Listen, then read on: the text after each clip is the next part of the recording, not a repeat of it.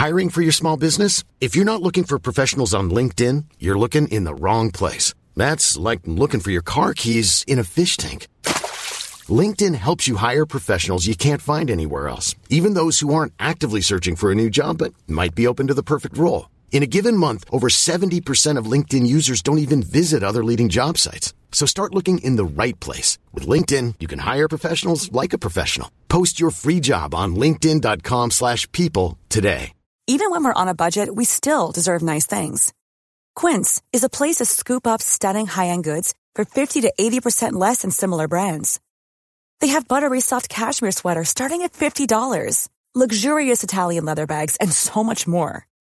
Plus, Quince only works with factories that use safe, ethical, and responsible manufacturing. Get the high-end goods you'll love without the high price tag with Quince. Go to quince.com/style for free shipping and 365-day returns. I'm hitting record. We are recording, and it's nice to have you back in Angleterre. Very nice to be back. So well done. You haven't brought any contagious diseases with you, have you? A slight sore throat, so you never know. Jesus. That's how it starts. This podcast is a Royfield Brown production. Find others on iTunes. All right. Your Honor. Ladies and gentlemen, please remain standing for the singing of our national anthem.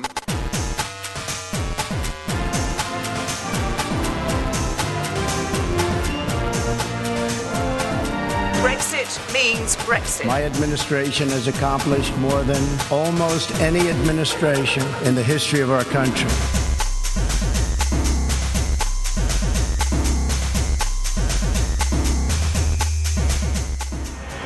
Hello and welcome to Mid-Atlantic, the show where we look at the news and the views from one side of the Atlantic from the perspective of the other. I'm Royfield Brown, who's back in the Bay Area. I'm in Oakland today. I'm joined by Doug Levy over there you're in Marin, aren't you, Doug? I am just across the bay from you. We should be in the same place.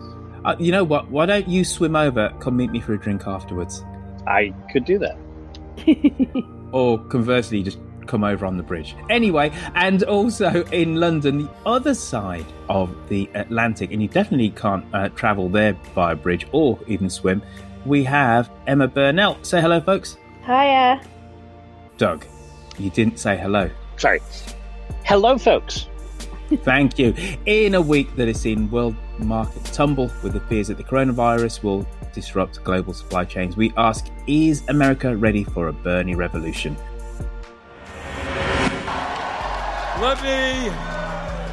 Let me take this opportunity to thank the people of New Hampshire for a great victory tonight.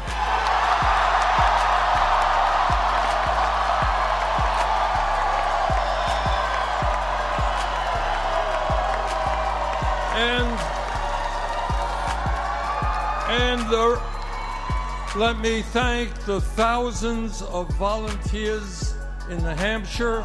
Thank you.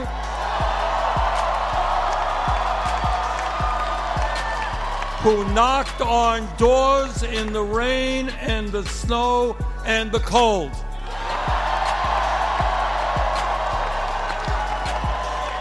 The reason that we won tonight in New Hampshire, we won last week in Iowa,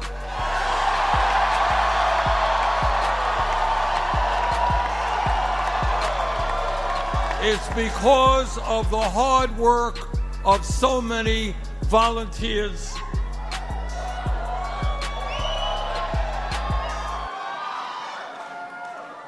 And let me say tonight that this victory here is the beginning of the end for Donald Trump.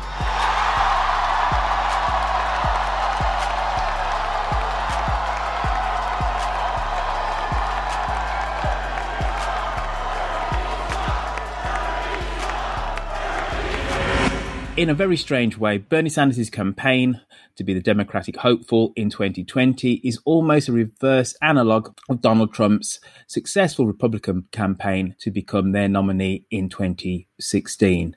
Doug, why is Bernie Sanders winning the hearts and the minds of the Democratic primary voters? I'm not sure that he's actually winning the hearts and the minds of the Democratic primary voters, but what he's doing is he's absolutely churned up a large and passionate group of mostly young people and college students, which is kind of interesting because he's the oldest of the Democratic candidates. So we have seen this before. I think in 1980, John Anderson ran as an alternative to Ronald Reagan. And even though he was a real conservative, he had thousands upon thousands of mostly college kids turning out for him. And Sanders has been working on this since 2016. His organization is really solid and strong and spread throughout the nation. And we're seeing the power of that organization right now. But when you say college kids, and this isn't aimed at you in particular, but when people say Bernie Sanders college kids, basically what they mean is Bernie bros, don't they? They mean white college boys. And his coalition now is somewhat more diverse than that. He did very well in Nevada, getting the endorsement of key unions there, and the Latino vote came out and voted for him. There's no question that Sanders performed really well in Nevada with a very diverse coalition, including many, many, many people from minority communities, from the elderly, all across the board. It was far-reaching and very impactful. If he is able to do that in South Carolina or any of the March 3rd primary states, then he will be essentially unstoppable. It's not clear whether that's going to happen, though, because I think in Nevada what we saw was a lack of passion for Biden, who would be sort of the logical choice for the traditional Democrats and the union workers in that state. And a lot of the other people split among Klobuchar, Buttigieg, and to some extent Bloomberg, even though he wasn't on the ballot. Emma, Bernie talks about revolution all the time. Is America ready for a revolution? Well, I think the question is really, is America ready for another revolution? Because although he didn't use that language, that's basically what Trump offered, just from a different perspective. Trump was a change candidate, and he offered, his whole thing was to shake everything up, drain the swamp, build the wall, all of the, this was a complete change from the norm, the establishment, and that's the same basic premise that Bernie has, just he has different solutions.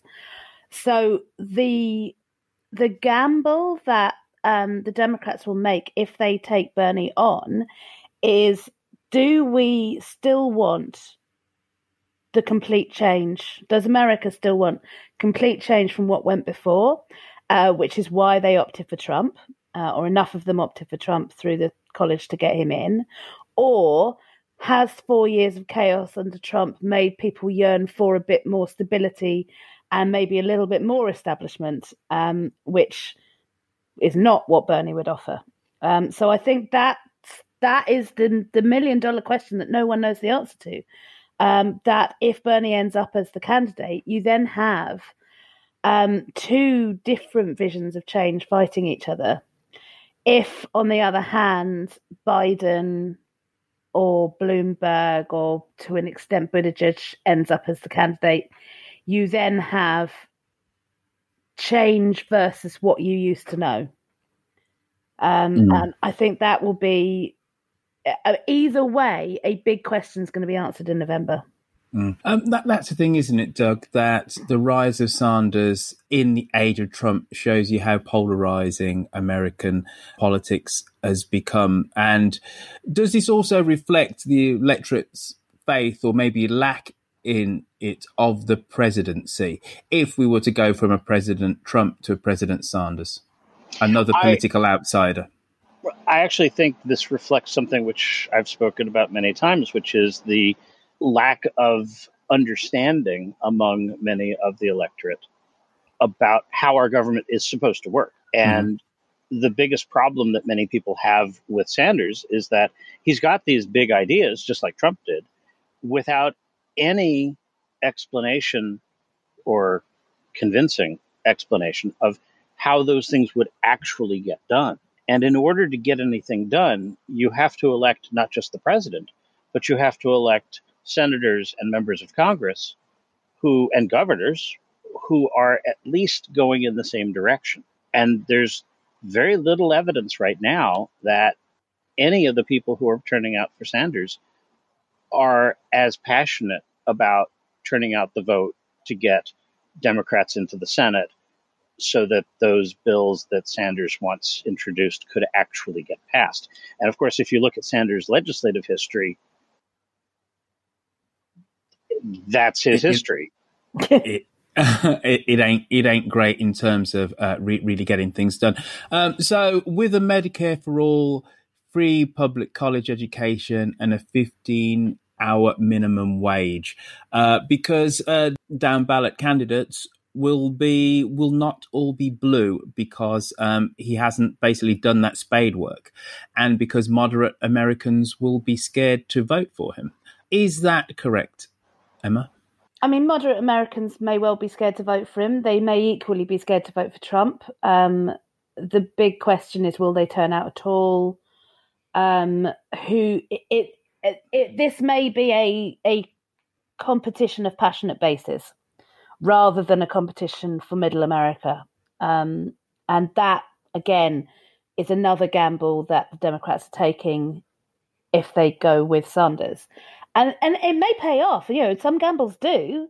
I'm not saying it's the wrong choice. I'm saying that this is the choice, and these are the decisions that the Democratic electorate have before them. I mean, having just watched a septuagenarian with a personality cult crash and burn to a bumbling blonde, I may have my opinions about how well it could or could not work. But I think that Bernie's a better politician than Jeremy Corbyn ever was. I think he's more established within his party than Corbyn was when he first started. Bernie was going to run again from the day he lost the nomination. He would have primaried Hillary if she'd won the election. So he has been building that machinery. But I think Doug is right that the problem is the machinery is focused around Bernie, around one guy. And this is not a new problem for Democrats.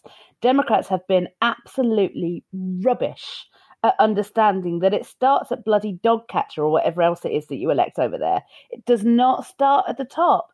And you've got to start building up the infrastructure everywhere. The reason that you lost Wisconsin wasn't just because Hillary didn't visit. It's because there was no bloody infrastructure. And you've got to, and until the Democrats stop thinking that everything runs through the presidency and the Supreme Court, you just won't have the kind of machinery that you need. And the Republicans clearly worked out a long time ago. But it's hard not to look at the lesson of Trump, because Trump had no infrastructure beneath him, total outsider candidate. The whole party machinery laughed at him, and he's hijacked the party. No, these are two different things. Mm-hmm. It is absolutely possible and seemingly more and more likely that Bernie's going to win the party the way that Trump won the party, because the party is not representative of the country. In the Republican Party isn't representative of the country. The Democratic Party isn't representative of the country. It's representative of those polarized extremes. So they wanted the most person on either side. They want the most person. But when it comes to the country, that's a different thing. The other thing that's important is that while Trump was the outsider, and certainly he got the nomination by running an outsider campaign, once he got the nomination, the Republican Party absolutely fell in line.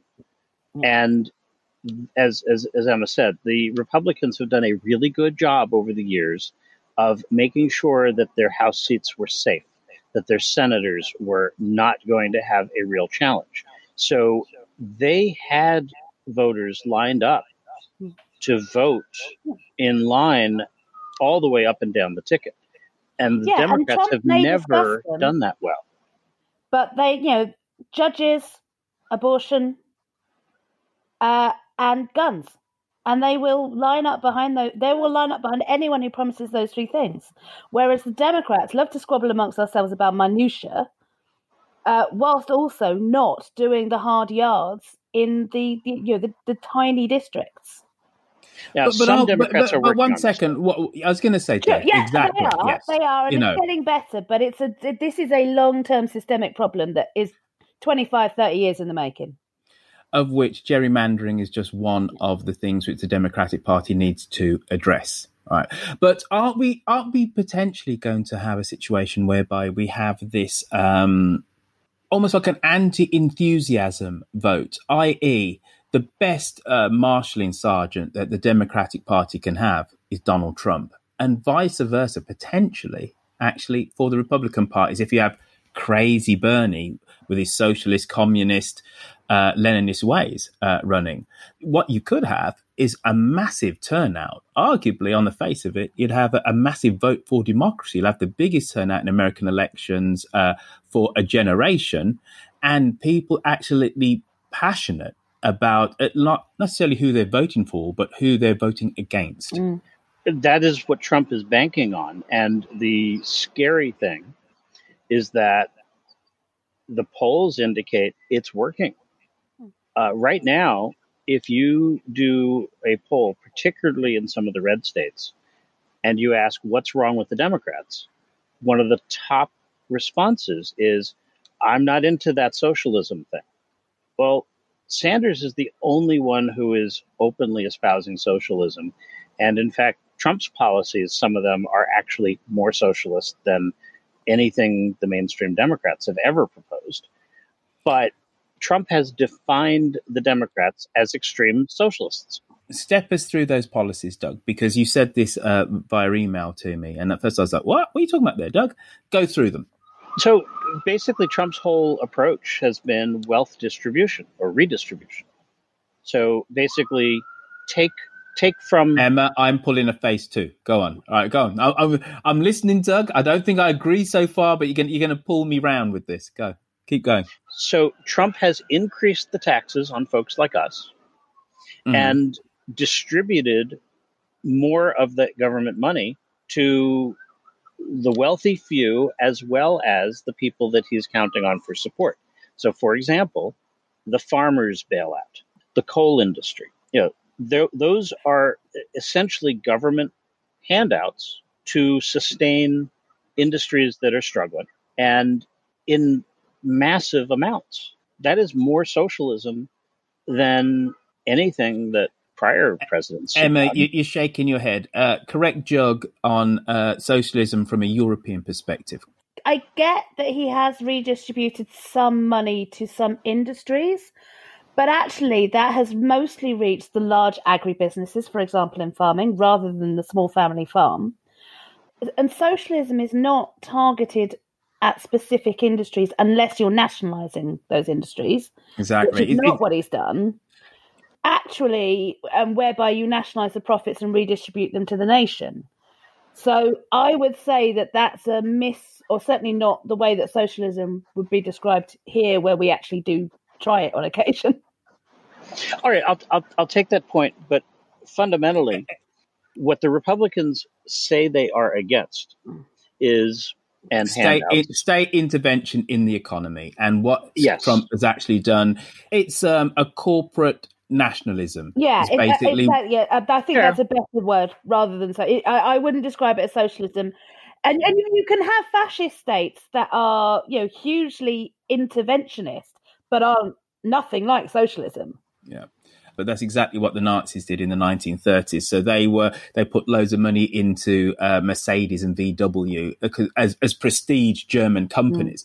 That they weren't really interested in that money then trickling down into the pockets of the German workers. Okay. Now, if you look at what Sanders is talking about, though, he's talking about nationalizing healthcare and nationalizing education in various ways. If you talk to... Just 1 second there, Doug. Hasn't this been one of the strengths of Bernie's campaign, whether he becomes the nominee or not, that he has moved the debate massively on? So whether it is Medicaid for Medicare for all. Sorry, let's put that slightly to one side, because I think that argument has been won. There's going to be some expansion of Obamacare. Whether it is truly you can't have your private plan or not, but there's going to be an expansion if there's a Democratic president. Full stop. And so he can take a lot of credit for that. He's moved the argument on. Free public college education. Hardcore Democratic voters, Democratic operatives believe this is a great way to help level up the economy, to give poorer kids a start. But also that they're looking at the amount of debt that middle class kids actually get when they go to college. That's again, this is Bernie Sanders banging that drum. And $15 per hour is a minimum wage. Which one of those Democratic candidates isn't for that? Buttigieg is for it. Everyone's for it. So, he really has shaped the policies of the Democratic Party going forward, hasn't he? Well, yes, but it's also sound economics. I mean, if you talk to honest academic economists. Doug, it might be, but Clinton wasn't saying that 4 years ago. I thought she was for free college 4 years ago.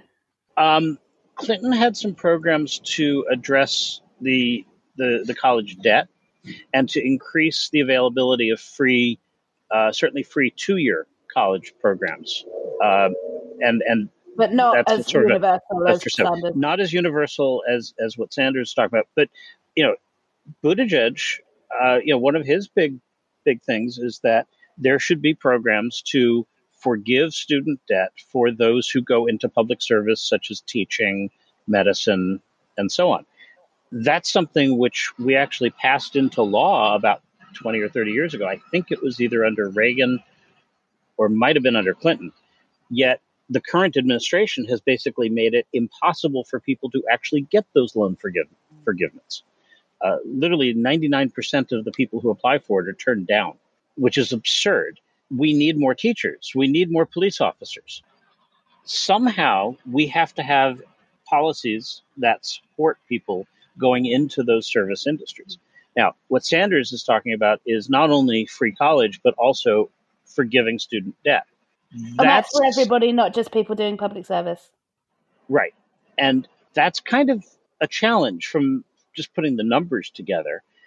There also are some equity issues to that. For example, those of us who have paid our student debt might not be so thrilled about everybody else getting this handout, essentially. There may be some other ways to reach that same goal. And I think that's actually where Elizabeth Warren, I think, has some strengths. I mean, for me, the issue I would have, and I've kind of gone back and forward on this issue, but it became a massive thing here. They introduced tuition fees just after I went to university the first time. So I paid for my master's and I didn't pay for my undergraduate.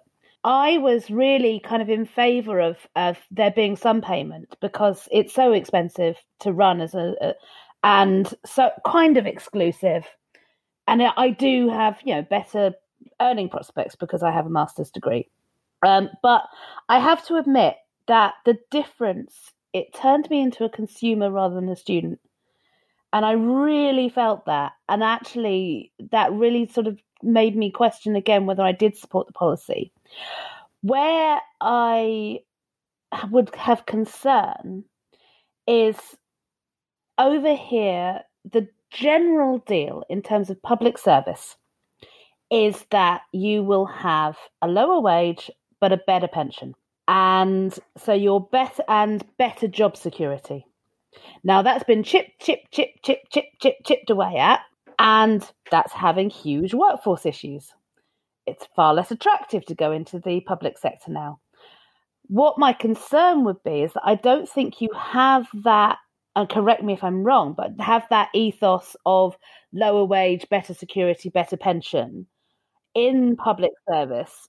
And if you don't have that, and you don't have the advantage of the free college tuition, how do you get the best and the brightest into public service? Well, and that's precisely the problem. For me, it's even more fundamental than that, that surely this is a way of getting people from relatively disadvantaged communities who haven't gone to college, helping to give them that ladder up, that leg up the ladder, and offering free further education, higher education, is utterly key with that. If you want social mobility, that's what you do, because otherwise all you're doing is calcifying the whole effect. And it's those that have, it becomes a closed shop societally, intellectually, professionally, because they have the resources to pay for higher further education. So I just think this is a fundamental right. You talk about you were on the cusp of tuition fees coming in the UK. I was the other side of that as well. So I was the very last year of education within the UK, where everything was free. You even got housing benefit paid for you. And you look at the rates of social mobility in the UK, and they come to a crashing halt by the end of the 90s because of that. Now, poor working class kids, it's much, much, much harder for them to become lawyers or doctors without them being able to go and do higher education free of charge. I think education is a universal right, just like healthcare. I'm not disagreeing with any of that, but what I'm saying is that if you take the Pete Buttigieg plan, what he's trying to solve is how do you get the best and the brightest from all cohorts into public service. Now, my question is, if you then offer that as a universal service, as Bernie wants to do, but you don't change the offer of public service to make sure that it is more attractive, you are then going to find that you may have this huge part of the state that's offering free education, but you're not getting really great innovation in other parts of the state because it's not a more attractive place to go and work than the private sector. What Emma's pointed to is the fundamental shift that has occurred in the United States. Up until the 1980s, when Ronald Reagan became president, the paradigm was exactly as you described, where the federal jobs in particular, but generally all government jobs, had modestly lower salaries, but really solid benefits. I mean, for example, I've got a cousin who went to work for the federal government right out of college, and he knew that if he stuck with it for, I think, 25 years, he was set. And that was, to him, a stronger incentive than going to get a much higher salary in the private sector. But you know what, though, Doug? We've done away with that. We're slightly going down a rabbit hole here, a very interesting one. But the change in the federal employee compensation that occurred in the 1980s is what has driven this wedge. Because what happened was, as you pushed the value of taking a federal job down, you had more labor unions and other people clamoring for better compensation. So, okay, you're gonna pay us less, and you're cutting our benefits. That's not fair. We want at least parity with the private sector. So now you've got this tension that did not exist before. And okay, Doug, I'm calling time on this because we are slightly going down a rabbit hole, and it's a very interesting one. And I'm going to edit. I don't think it is a rabbit hole, because I think actually this is fundamental to the argument that the Democrats are having: is what kind of state do you want the states to be? And I think that actually there is a real tension in these questions, because unless you can answer if you give everyone public services in this way, how do you deliver that without changing public service jobs? And I haven't heard that offer. So I do think that this is important to the question that the Democrats are asking themselves. Well, and in fact, we're seeing the direct but 1 second though, but just to answer that though, right? I would say that where we should be pitching this is slightly more to do with social mobility, and then what the policies of Sanders would do to facilitate that, as opposed to the minutiae of public service per se. No, it's not minutia. It's not minutia. And in fact, you can't do any social mobility without having the people in government who make those programs happen and work. And the point is, unless you can attract the talent to do that, you can't do. It doesn't matter what of your big ideas are until you can deliver those big ideas and attract the talent to deliver them. You can't do it, and that is the question that I don't think is being answered. And the Republicans have a very interesting perspective on this exact problem, and we're seeing it play out right now. So Trump was elected to cut government, and the State Department workforce cut by, I think, a third. Entire units at the Justice Department wiped out. Huge number of vacancies in the federal government. A lot of the professional staff, the experts, the scientists, the folks that actually figure out the policies, gone because they were not valued. Now we have potentially a pandemic of an infectious disease, and the government experts who would have been advising the president on exactly this. You're worrying. Mike Pence has got it. Mike Pence has got it, and he's got a great record in Indiana when it comes to disease control. So don't worry. Pence has got it. He'll just hold his Bible and pray. We're all good. But don't worry about it. There are some Republicans who are okay with that. And I mean, if that's the majority of Americans, so be it. But I don't think it is. I suppose the point that I was trying to make, and the pair of you beat me up, is that public service and is only one part of helping to level up the American economy.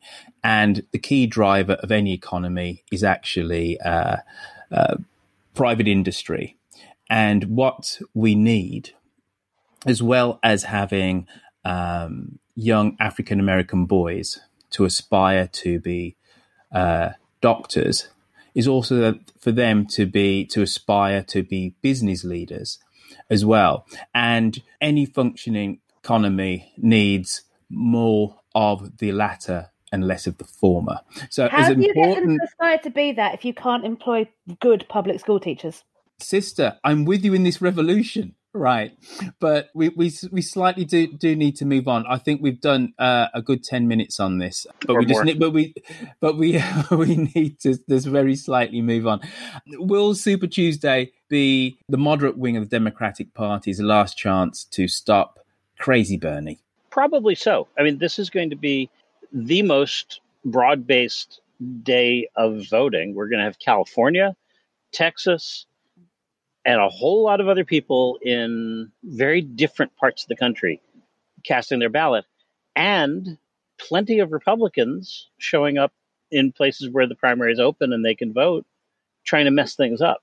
So it's a wild card, and it will be the defining point. I think everything after Super Tuesday is going to really not matter.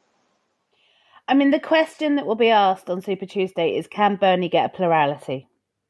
Can he get an unstoppable plurality? And that will set the narrative from there to the convention. It will also establish, perhaps, who is the solid number two. Mm-hmm. Yes. I suspect that after Super Tuesday, the field will whittle down to maybe probably three. Yeah, 3 or 4. Go lets him carry on his money. It's very hard to see. I mean, for example, Buttigieg, who I'm very impressed by, and I actually got to see him at an event in Seattle 2 weeks ago. If he bombs in South Carolina and in the Super Tuesday states, I don't see a path forward for him. And Klobuchar, who is also very impressive, but if she doesn't show up in the better numbers. And the thing about Buttigieg and Klobuchar is that they're young enough to give it another shot. Whereas, this is Biden's last run. It's probably Elizabeth Warren's last run, although even if she ran in 4 years, she would be younger than Bernie is now, and Biden is now, I believe. It's Bloomberg's last run, and presumably only run. So they have less incentive to drop out gracefully. So that I think will play into their decision making. Whereas Klobuchar and Buttigieg can be graceful. It's not my time, but I'm still young. Build up their machine. They've built up their profile, build up their machine for 4 years the way Bernie did. Just very last question to the pair of you on this. Why has Senator Elizabeth Warren failed? Doug, you answer first, sir. I think she's had a hard time connecting with people who are not as interested in the policy details as she is. And unfortunately, she comes across, depending on whether she's talking to depending on who she's talking to, she comes across either like a school teacher, mother type person, or a coastal elite, the academic, the ivory tower people. And it's unfortunate because we judge women differently from men. The fact is, Elizabeth Warren is probably the most she is probably smarter on policies than any of the other people up there. But that's not what drives the voters. I don't think there's any probably about it. There's no probably about it. She absolutely is. Her intellectual chops are if Elizabeth Warren had run this exact campaign as a bloke, she would be storming it. She would be absolutely effing storming it. I think you're right. Between her ability, her ability to take down the unpopular candidate, her absolute coverage of policy detail, no bloke ever got told off for looking like a school teacher ever in the history of everness. And in part she suffers because she's in Bernie's lane and therefore his wake, and he has got the machine that he's been building up. He's got the cult of personality thing that he's been building up. But she could have, if she were a guy, the moderates would have gone, you know what, we want to stop Bernie and we could work with him, with I can't think what the male equivalent of Elizabeth would be, but I do think that her performance in the South Carolina debate was really good. And had she been as good in the prior debates, she might have at least been closer. It's much harder for a woman to be strong and commanding. We don't associate culturally those traits with a woman. When a woman does it, we call her shrill, hectoring, a whole load of pejoratives. And interestingly, Doug, Amy, who we both know, is the reason why we know each other, she said she watched that debate and just thought Elizabeth Warren murdered everybody, because she did.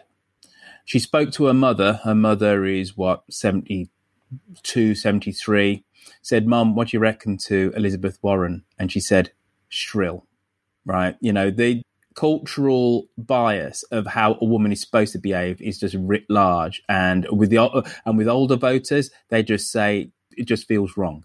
On that note, Super Tuesday is still yet to happen. Elizabeth Warren is the president America should have but doesn't deserve. And on that note, we move over to the diverse UK Parliament on the other side of the... It's that time of the year. Your vacation is coming up. You can already hear the beach waves, feel the warm breeze, relax, and think about work. You really, really want it all to work out while you're away. Monday.com gives you and the team that peace of mind. When all work is on one platform and everyone's in sync, things just flow. Wherever you are, tap the banner to go to Monday.com. Hey, I'm Ryan Reynolds. At Mint Mobile, we like to do the opposite of what Big Wireless does. They charge you a lot. We charge you a little. So naturally, when they announced they'd be raising their prices due to inflation, we decided to deflate our prices due to not hating you. That's right. We're cutting the price of Mint Unlimited from $30 a month to just $15 a month. Give it a try at mintmobile.com/switch. $45 up front for 3 months plus taxes and fees. Promo rate for new customers for limited time. Unlimited more than 40 gigabytes per month. Slows full terms at mintmobile.com. Many of us have those stubborn pounds that seem impossible to lose, no matter how good we eat or how hard we work out. My solution is PlushCare. PlushCare is a leading telehealth provider with doctors who are there for you day and night to partner with you in your weight loss journey. They can prescribe FDA-approved weight loss medications like Wegovy and Zepbound for those who qualify. Plus, they accept most insurance plans. To get started, visit plushcare.com/weightloss. That's plushcare.com/weightloss. Pond. When I was first elected, there were just two, as I say, African Caribbean women or black. I don't mind using the political term black for me, but there were two of us, just two. But there's a number of us now, so it's quite interesting to look around Parliament and see other African Caribbean MPs on both sides. So not only on the Labour side, but also on the Conservative side. It's a different feeling. It's obviously not representative enough. There's still just 6% of Parliament who are African Caribbean compared to about 12% of the population as a whole. So we've still got a long way to go, but it's nice to see diversity in Parliament. In terms of gender, race and sexuality, the group of MPs currently sitting in Parliament is the most diverse in history. Emma, how should we mark this milestone? It's a really interesting question, actually, because part of me says that we shouldn't, because that's how it should be. It shouldn't be remarkable. Of course, we should celebrate that we finally got there, but I would like us to stop having to celebrate these things and start just going, well, yeah, that's what the country looks like. And?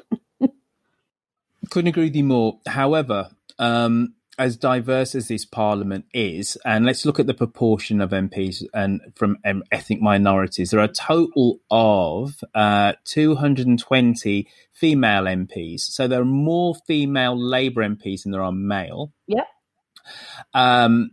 And also that is the same in the Liberal Democrats. We are, of course, about to elect a white bloke as our leader, but you know. Let's just park on that, because I think that is kind of fascinating as well. So John McDonnell said before the last election, before the Labour Party got its drubbing, he said the next Labour Party leader needs to be a woman. And I just took it for granted that the next Labour Party leader would be. This was before the election result, admittedly. I know I've asked this question before. I can't remember the answer that you gave. Why is it, out of all of the UK political parties, the Labour Party is the only one that seems to be incapable of electing a woman, considering that now they have more female MPs than male? They do have more female MPs than male. There are a couple of answers, none of which are particularly satisfactory. Go on. There is an endemic misogyny problem in the Labour Party, and anyone who tells you there isn't is talking, literal bollocks. But is that misogyny problem bigger, greater, more insidious than the one that I would presume sits in the Conservative Party? And they've had two female leaders. They have. Now, the thing about the Conservative Party versus the Labour Party is the individualism versus collectivism problem. Now, so the Conservative Party can have individual women rising through the ranks, but don't do a great deal for the female collective, as it were. The Labour Party do a great deal for the female collective, but still close their eyes and think a bloke in a grey suit is what a leader looks like. And because they don't think that they go for individualism, although what else is the cult of leadership that existed under Tony Blair, existed under Jeremy Corbyn, really failed to take light under Ed Miliband, let's face it. But the Labour Party wants to be led, despite its belief in collectivism. The Tory Party wants to be led by a strong individual, and if that strong individual is a really strong woman, and they have to be stronger than most to get through, then they will take that. It's interesting. Just to connect this back to what we're saying about Elizabeth Warren. Margaret Thatcher modified the way that she spoke. You listen to recordings of her from 1975 when she was the Minister for Education. When she became Prime Minister, her voice drops an octave.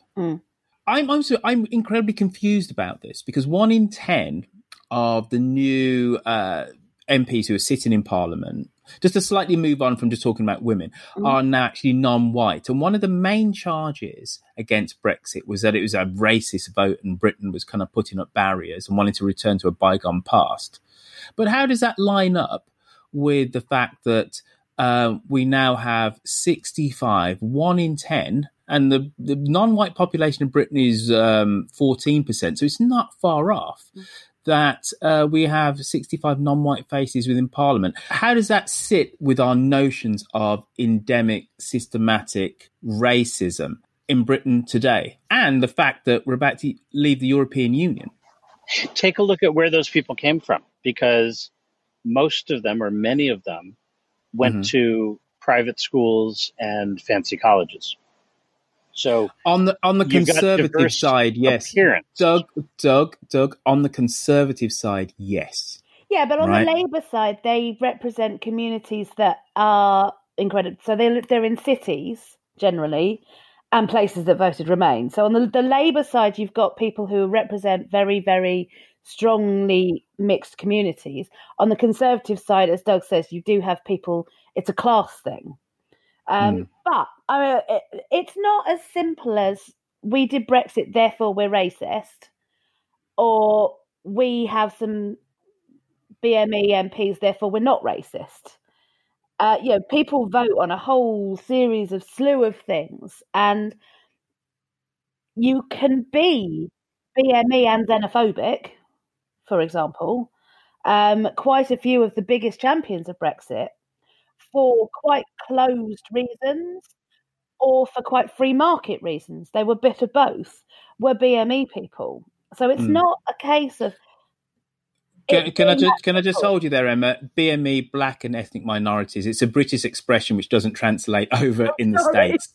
Yeah. I said BAME, which is how we're saying now. So that's what BME stands for. Yeah, go on. So as you were, Emma. So it is. It's not as simple as that kind of binary. There are many different strands of looking at traditional British racism, if you want to call it that, going back to things to do with colonialism and arguments about whether we should be celebrating or embarrassed by our colonial history or just aware of it. There are questions about working class racism versus upper class racism, which are two very, very different things that happen. One which is about kind of, the immediate effect on me and my community, and the other which is a more class-based, the British upper working class, which is white, are the best people in the world basis. This is not my opinion. I hasten to add, not least because I'm about as upper class as a Marmite sandwich. The new Parliament has 173 MPs went to independent schools. So this is going to your point, Doug. 4 in 5 of these are Conservative MPs, hence what I kind of said before, Doug. This is according to figures from the Sutton Trust, an organisation that campaigns for social mobility. The vast majority of MPs still went to university, with 21% either going to Oxford or Cambridge. Doug, this is one of the things which I always remark upon to Americans about how different America is constituted. Yes, you have lots of Harvard alumni who are in politics, but those Ivy League universities don't have the stranglehold on American politics in the way that Oxford and Cambridge do in the UK, do they? We do have a bit more diversity in that respect, but you still have the clubbiness, the inside group. It's like there are 2018's midterm election was remarkable because that was one of the first times where there was a large number of people elected to Congress who really were coming from the outside in reaction to what was happening with President Trump, and a huge class of women with amazing backgrounds. I mean, eminently qualified people, military veterans, scientists, you name it. The problem that we have, though, is that we still have a society that judges women as a separate category, or judges minority people as a separate category. I've heard people say they're not supporting Warren because they don't want to go through the problem that Hillary Clinton had when she ran. They're just thinking, oh, woman, therefore they're all the same. Let's fill in the box. I don't want to have Biden because he's too like Bernie. Exactly. So there's also another phenomena in America when it comes to voting for women, and this is what pollsters have started to record, is that people say, I'm not sexist. I could vote for a woman to be president, but I'm not sure my neighbours could. Right. So it's a way of getting yourself off the hook, so to speak. Exactly. So that's the reason why I'm not actually going to vote for a woman, because I could, but my neighbours won't. So it's a wasted vote. You're completely right about the last intake in Congress, where 1 in 5 members, 22% of the US House of Representatives and Senate are of racial or ethnic minorities. So it is by far the most racially and ethnically diverse. But the racial divide is incredibly stark when you look at the two political parties in the United States.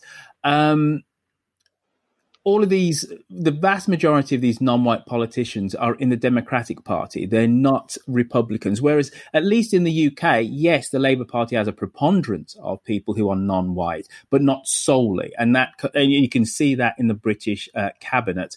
Why is the Republican Party so white and the Democratic Party so relatively diverse, Doug?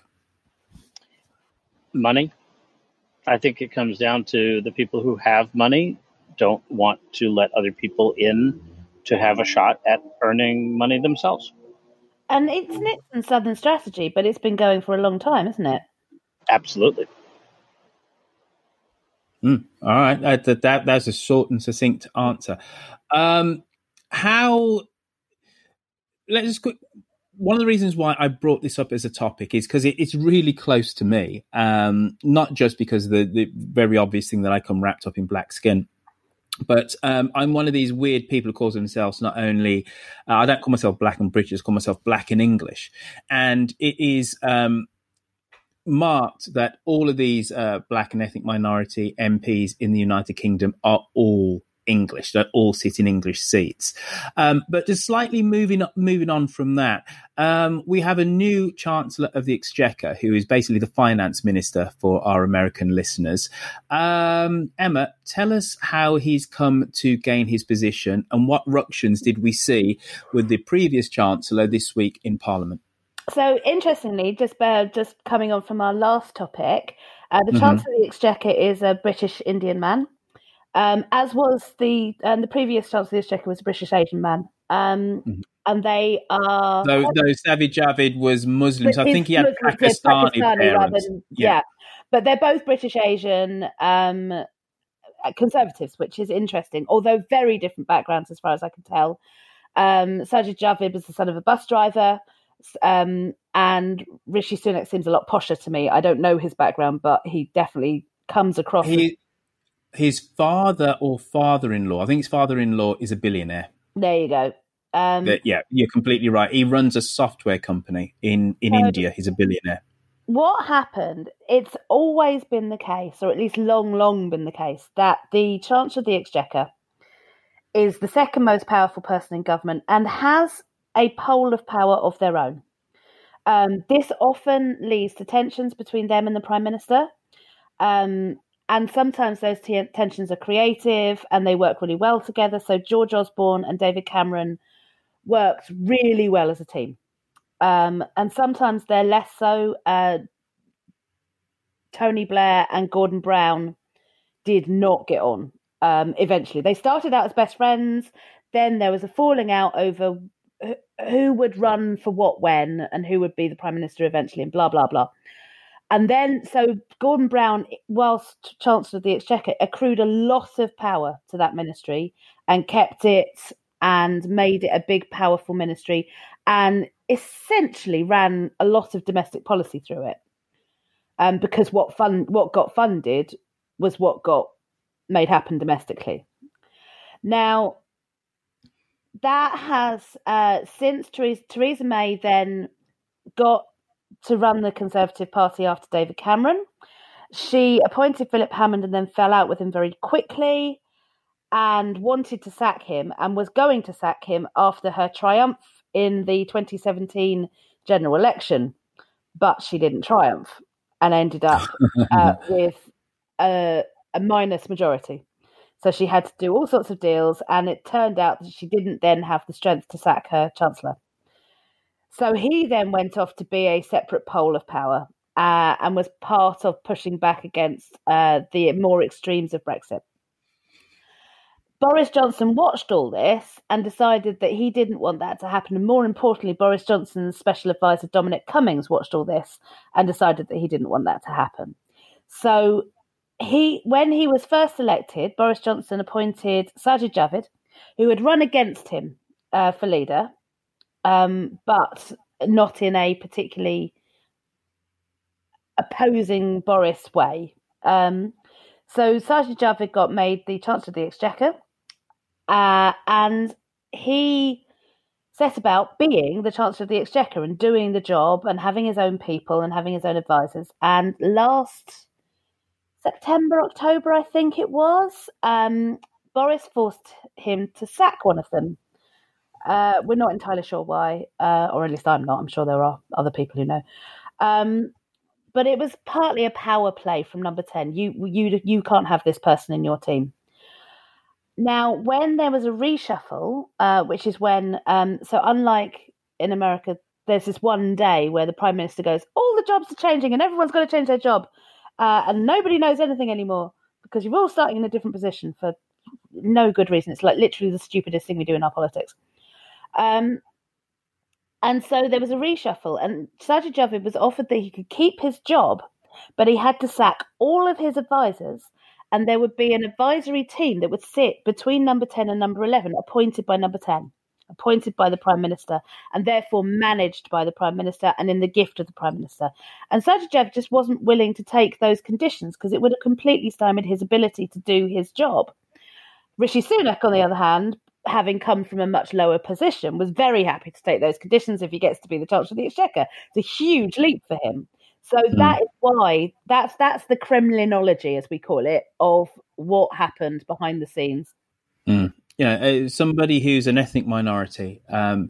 It is surprising, and it shouldn't be surprising, to see the second most powerful position in British politics, for there to be a person of brown skin holding it, to be replaced by another person of brown skin. You know, you can't help but remark on it and say, wow, that's happened. It's quite an extraordinary thing that both that position and the Home Secretary are both people of colour. Now, I mean, and that's the third most, and that just for American listeners, that's the third most powerful position in the UK kind of political firmament. The Home Secretary is the Interior Minister, in effect, deals with policing policy, etc. And I mean, I am no fan of Priti Patel at all. She's a dreadful woman. And a dreadful minister, and apparently a dreadful bully. And a bully, as well. Yes, a bully, yeah. But it is worth marking that has happened. Interestingly, there has never been a female either Chancellor of the Exchequer or Shadow Chancellor of the Exchequer, which is where Labour. So in British politics, each minister is shadowed by someone from the opposition party. So, like, we always have a shadow Chancellor of the Exchequer, a shadow Home Secretary. There have been female Home Secretaries before. There has never been a female Chancellor or shadow Chancellor. Well, Jackie Smith was the first, of course. Just to quickly end this section talking about diversity.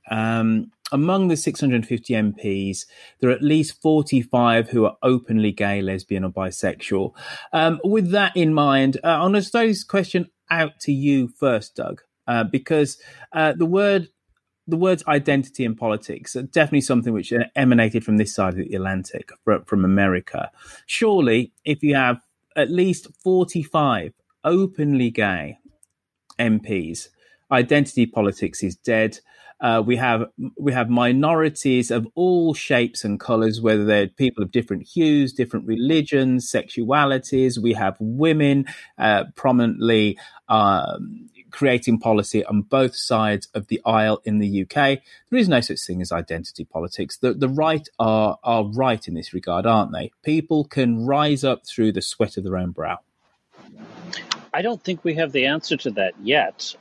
You may be right, and we've certainly seen some major change. It's very much a rhetorical question. I'm not saying that was my opinion, Doug. So don't say that I'm right. I'm just posing the question generally.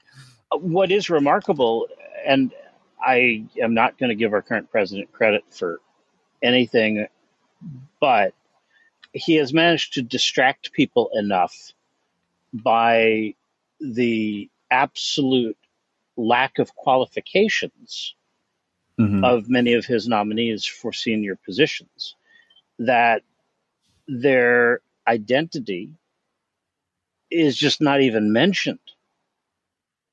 Whereas being gay would have completely disqualified an individual from being nominated to be an ambassador to a major country or to be a cabinet level official or whatever. And now it's like, that's like, the fifth or sixth item down when people are saying all the reasons why this person doesn't deserve to be the next head of the intelligence community. I would just like to say one thing on diversity that is often missed. It's wonderful that we've moved so far in terms of women's representation, in terms of LGBT representation, in terms of BAME, or as we would call it, Black and ethnic minority representation. One thing that's really, really missing and is rarely talked about is disability representation. And I think that's something that's really, really important and something that we fall down on a great deal at all levels. You know what? Amen to that, sister. There's arguably bigger prejudice for us to get over to do with that, because a lot of the time when we talk about politicians and leaders in particular, we talk about them being strong. And, it's one of the reasons why, as a student of history, you go back and you read about FDR and the fact that he was in a wheelchair, but never on film. Never on film, because he knew that he needed to project strength. Everybody around him knew that he was crippled by polio. The American public didn't. The press kept it quiet. We live in very different times in terms of that regard. But if we're talking about a woman being shrill, to have a leader right now with, let's say, cerebral palsy is going to be a large stretch for many people if we think that our leaders and our politicians need to project strength. And that is a bigger prejudice for us all to get over, you could argue, and ultimately is the very final one. Great session. Thank you, guys. Let's go on to our takeaways of the last 7 days. All right, it's that time when we kick off our shoes, put on our slippers, our house shoes for our American American listeners. Oh, is that what they're called? House shoes? Yeah. And we open maybe a bottle of red, maybe a bottle of white, and just chill out with our loved one. Yeah, well, you probably throw them together and call it rosé. There you go. And we chill out with our loved one, and we talk about something which has interested us, fascinated us, and lifted our spirit in the last 7 days. So, Doug, you always think very deeply about your takeaways of the last 7 days. So I'm coming to you first, sir. In the midst of bad things, there's always something good. And while there is plenty of reason to be concerned and at least alert to the spread of the coronavirus, the positive part is that finally we're getting Americans to wash their damn hands.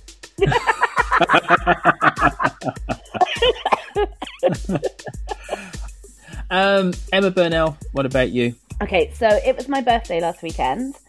Happy birthday. Thank you very much. And the best birthday present that my mum got me was that she just downloaded to our shared Kindle account the latest book by Ellie Griffiths in the Ruth Galloway Chronicles. And she let me read it first. So I'm halfway through. It is as brilliant as all the other books. This is the 12th in the series now. And I absolutely adore these books. They are wonderful page turners. The cast of characters that have been around since book one, they're murder mysteries, but they're so much more than that. They've got this wonderful culture that is all around them. All based in Norfolk, and there are druids and mysticism and guardian readers and policemen who are originally from Blackpool and therefore a bit northern, and it's just all of British life is there, and it's not in the city, and it's sort of absolutely lovely. I mean, frankly, I'm not entirely, having been to North Norfolk, she manages to make it considerably more ethnically diverse than I believe it actually to be, but that's because she's a lovely liberal writer and very interesting. And Ruth Galloway is my absolute heroine, and I have told Ellie Griffiths on Twitter in no uncertain terms that if she ever gets to make a TV series, I'm playing Ruth. Oh, stunning. We'll have to give that a read. Mine is, and I got a sneaky feeling I might have slightly said this before, many mid-Atlantics ago, but I use Shazam, the app on my phone, and I've been using Shazam, I don't know, at least since 2010. For me, it's still magic. I don't understand how it works. I don't understand how this thing recognises the song which is playing around me. It's still magic. I still get a sense of wonder when it says, oh, you've just been playing Only Love Can Break Your Heart by Saint Etienne. I just go, how do you know this? Right. But Shazam with Spotify has completely and utterly revolutionised my car journeys, because what those two apps do when they work together is they create a list of your Shazam tracks.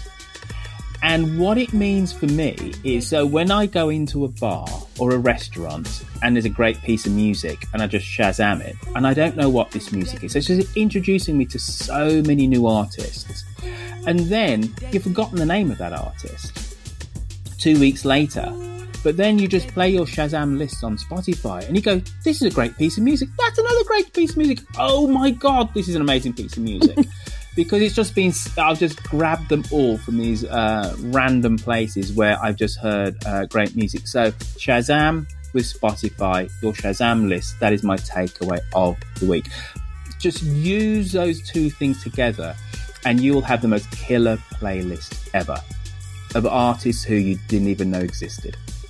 Brilliant. I think that's just about time on Mid-Atlantic, but you can go to midatlanticshow.com and you can click on the SpeakPipe tab, which is over on the right, and you can leave a voicemail note to agree or disagree with anything that Doug in particular has said. If you want to disagree, with anything that anyone said, disagree with Doug.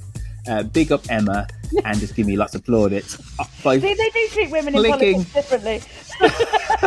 Like, go on to midatlanticshow.com. You can also send me an email on quite simply royfield@gmail.com if you'd like to respond to me that way. We're going to see you all again soon. Cease.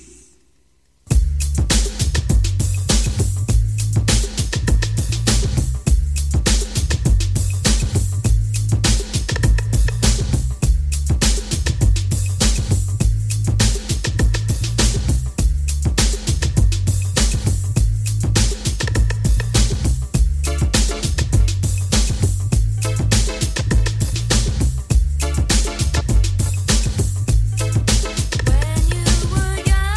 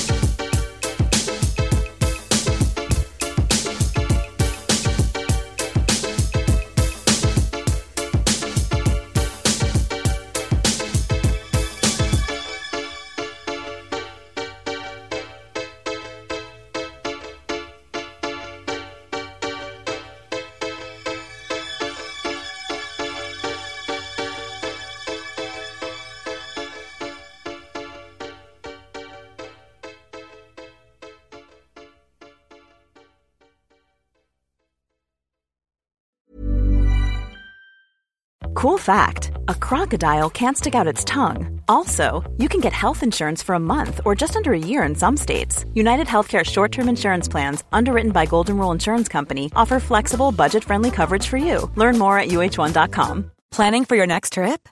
Elevate your travel style with Quince. Quince has all the jet-setting essentials you'll want for your next getaway, like European linen, premium luggage options, buttery soft Italian leather bags, and so much more. And is all priced at 50 to 80% less than similar brands. Plus, Quince only works with factories that use safe and ethical manufacturing practices. Pack your bags with high-quality essentials you'll be wearing for vacations to come with Quince. Go to quince.com/pack for free shipping and 365-day returns.